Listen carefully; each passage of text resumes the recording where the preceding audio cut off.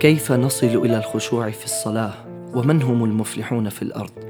في سورة المؤمنون طرح الله لنا هذه الخطوات متسلسلة، ولكنه طرحها من قمة الهرم إلى قاعدته، فقال تعالى: قد أفلح المؤمنون الذين هم في صلاتهم خاشعون، وهي أعلى مرتبة.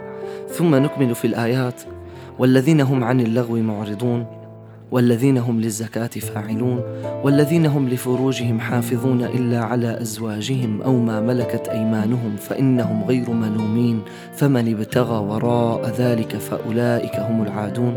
ثم تابع فقال: والذين هم لأماناتهم وعهدهم راعون، والذين هم على صلواتهم يحافظون، أولئك هم الوارثون الذين يرثون الفردوس هم فيها خالدون. الآن نحن سنتحدث عن الخطوات، وسنبدأها من الخطوة الأولى في السلم حتى نصل إلى قمته. ترى لماذا بدأها الله تعالى بهذا الشكل؟ نقول والله أعلم، حتى نعرف الهدف الذي نطمح أن نصل إليه وكيف سنصل إليه. فالخطوة الأولى هي المحافظة على الصلاة 5 مرات في اليوم. متى التزمت بهذا الموعد وحافظت عليه صعدت إلى المرحلة الثانية، وهي الأمانة والوفاء بالعهد، لأن من التزم بموعده مع خالقه سيبدأ بالالتزام بعهوده ومواثيقه مع الخلق. إن الصلاة تنهى عن الفحشاء والمنكر، فالمنكر هو ما ينكره الناس من إخلاف للعهود والمواثيق، وأما الفحشاء فهي عكس العفة، وهي الأمانة في الأمور الجنسية، وهي الخطوة الثالثة في هذا الدرب. هل كنت ملتزما تجاه أسرتك ومجتمعك أم كنت من المعتدين؟ ونلاحظ أن الخطوات ال3 الأولى تشترك في موضوع كف الأذى عن الخلق وضبط النفس وتهذيبها،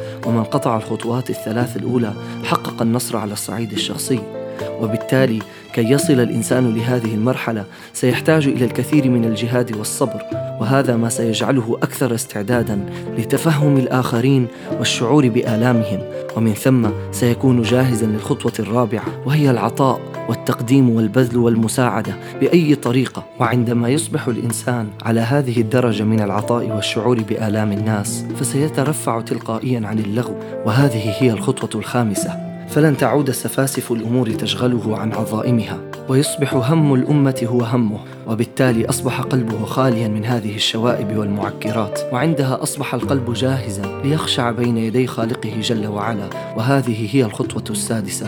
وكل من أصبح مراقبا حقا لله تعالى في صلاته خاصة وكل أموره عامة أصبح يعبد الله كأنه يراه، وبالتالي وصل إلى الإحسان. ومن يعلم حقا أن الله مطلع عليه في كل لحظة لن يصدر عنه إلا الأفضل والأحسن، وهذا هو سر النجاح والفلاح في الدنيا. وهنا تحقق النصر الجماعي عندما تحول هذا الشخص إلى إنسان وظف حياته لخدمة عيال الله طلبا لمرضاة الله، وهذا الشخص مؤهل ليرث الفردوس. أولئك هم الوارثون الذين يرثون الفردوس هم فيها خالدون.